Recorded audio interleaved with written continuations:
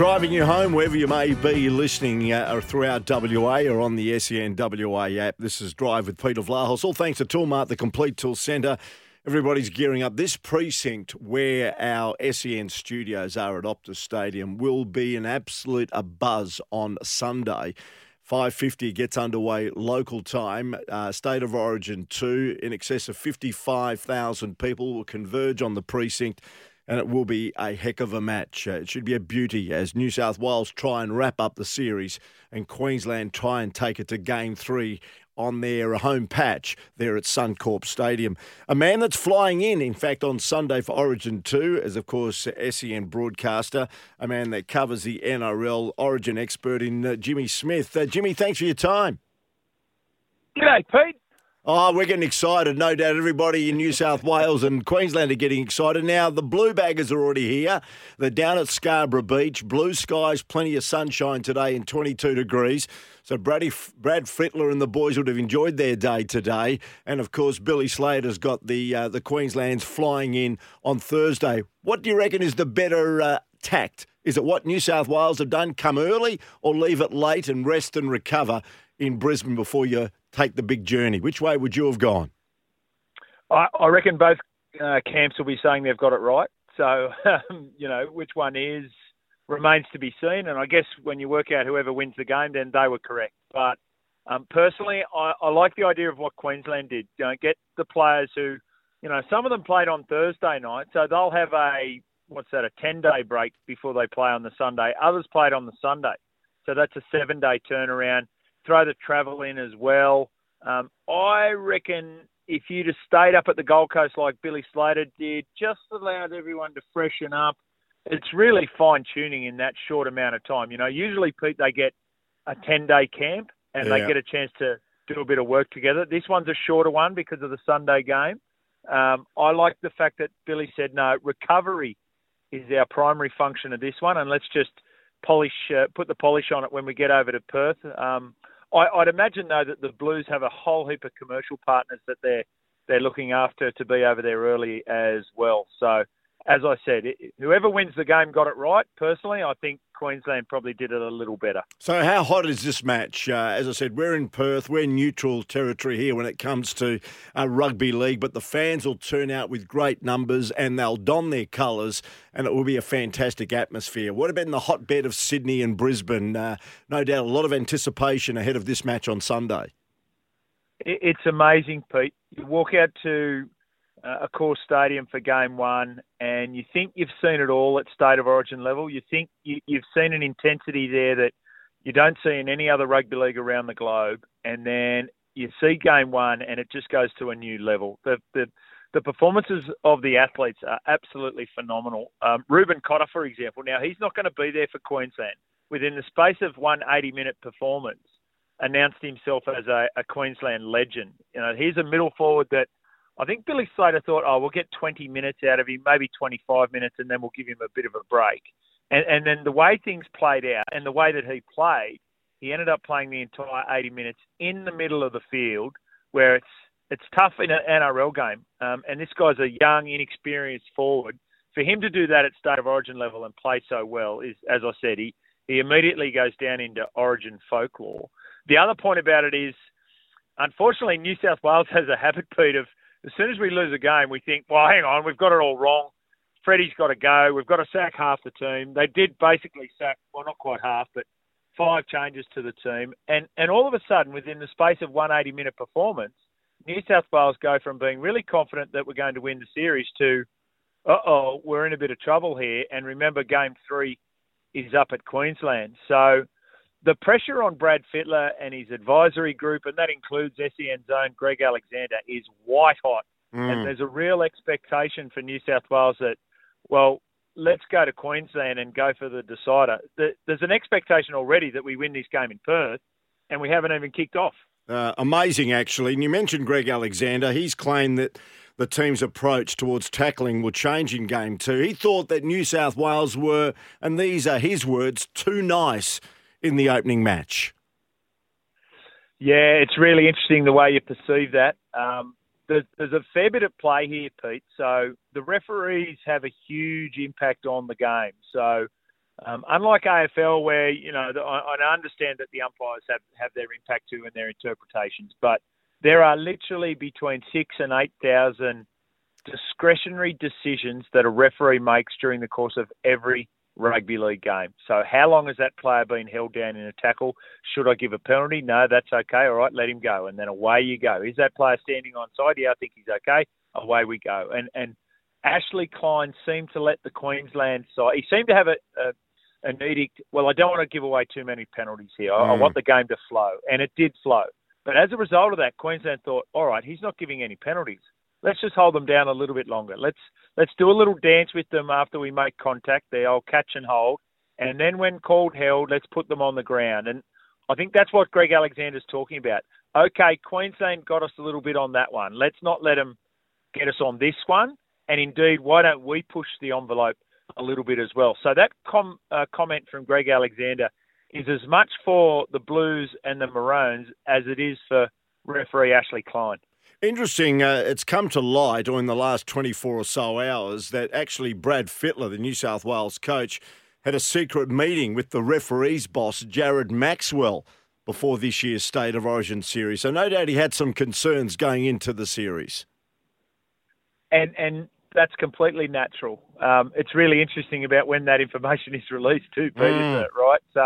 So we had a situation there last year where there was the former referee's boss, Bernard Sutton, who was helping out Queensland with their State of Origin preparations, and his brother, Jared Sutton, was refereeing the Origin games. Conflict of interest much? Well, let the listeners decide that one. The fact that Freddie's had a meeting with Jared Maxwell at the start of the year is not a surprise at all. I'd be very surprised if Billy Slater didn't have one as well. And while you're at it, why don't you bring your assistant coach, Cameron Smith, who, as we know, through a decorated 20-year career, is one of the best referees the NRL's ever had. Yeah, it's interesting. When I looked at the game one, I thoroughly enjoyed it. It was fast. It was exciting. There was plenty in it. Do you think that'll be the forerunner for the next two?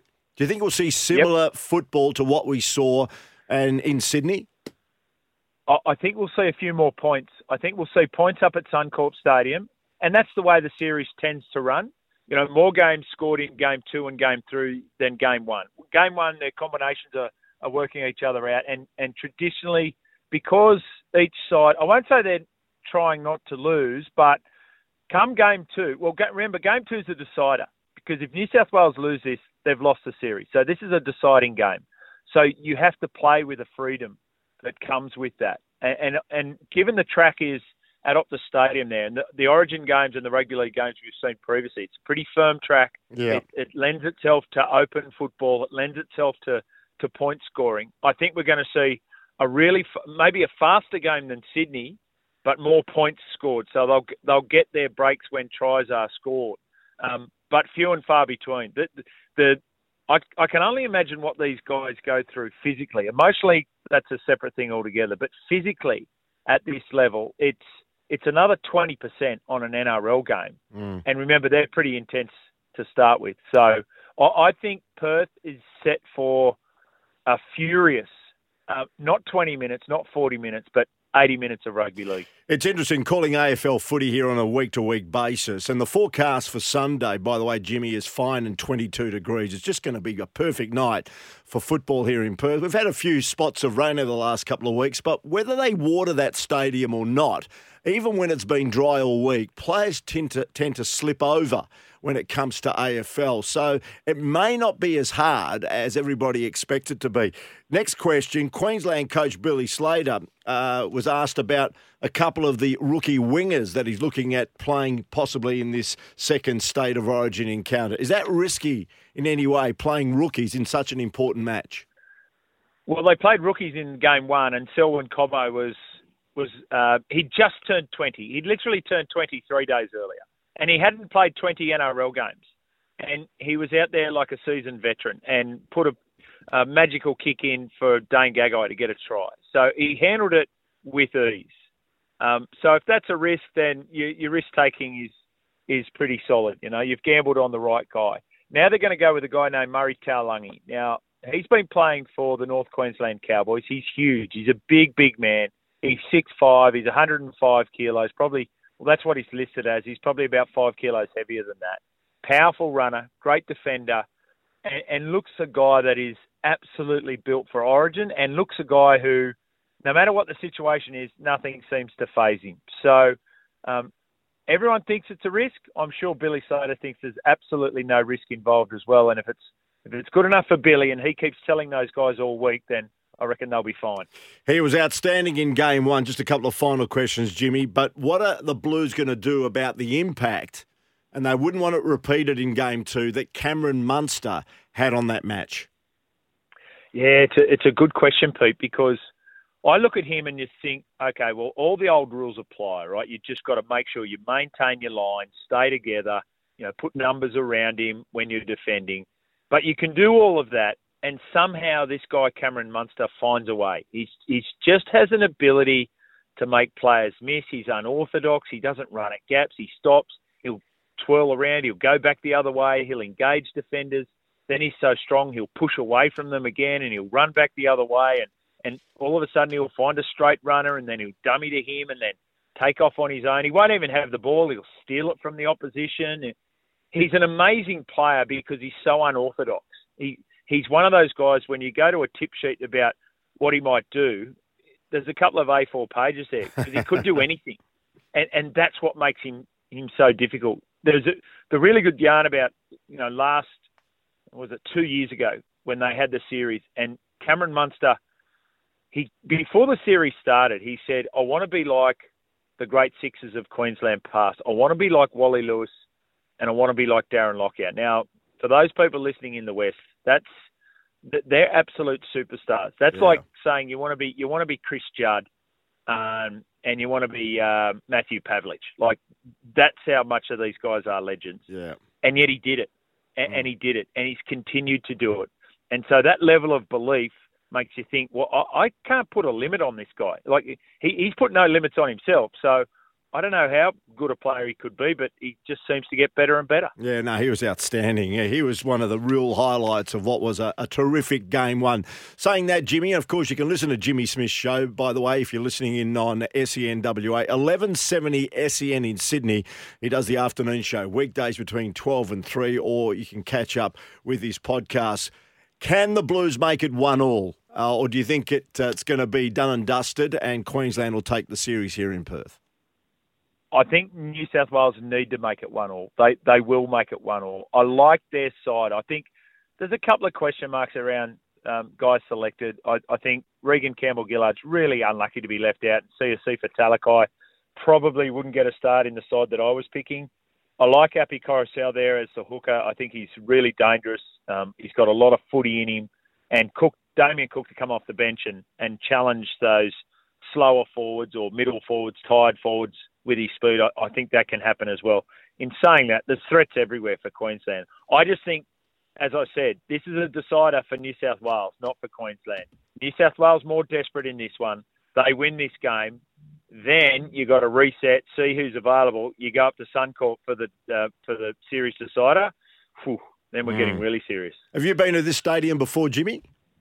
Never. Can't wait. Yeah, no, you'll be very impressed, mate. You'll be very impressed. It's an oval shape. We haven't got the rectangular field, unfortunately, to see rugby league or international football, but it's a fantastic stadium and the atmosphere will be huge. You'll certainly enjoy it. Look forward to seeing you.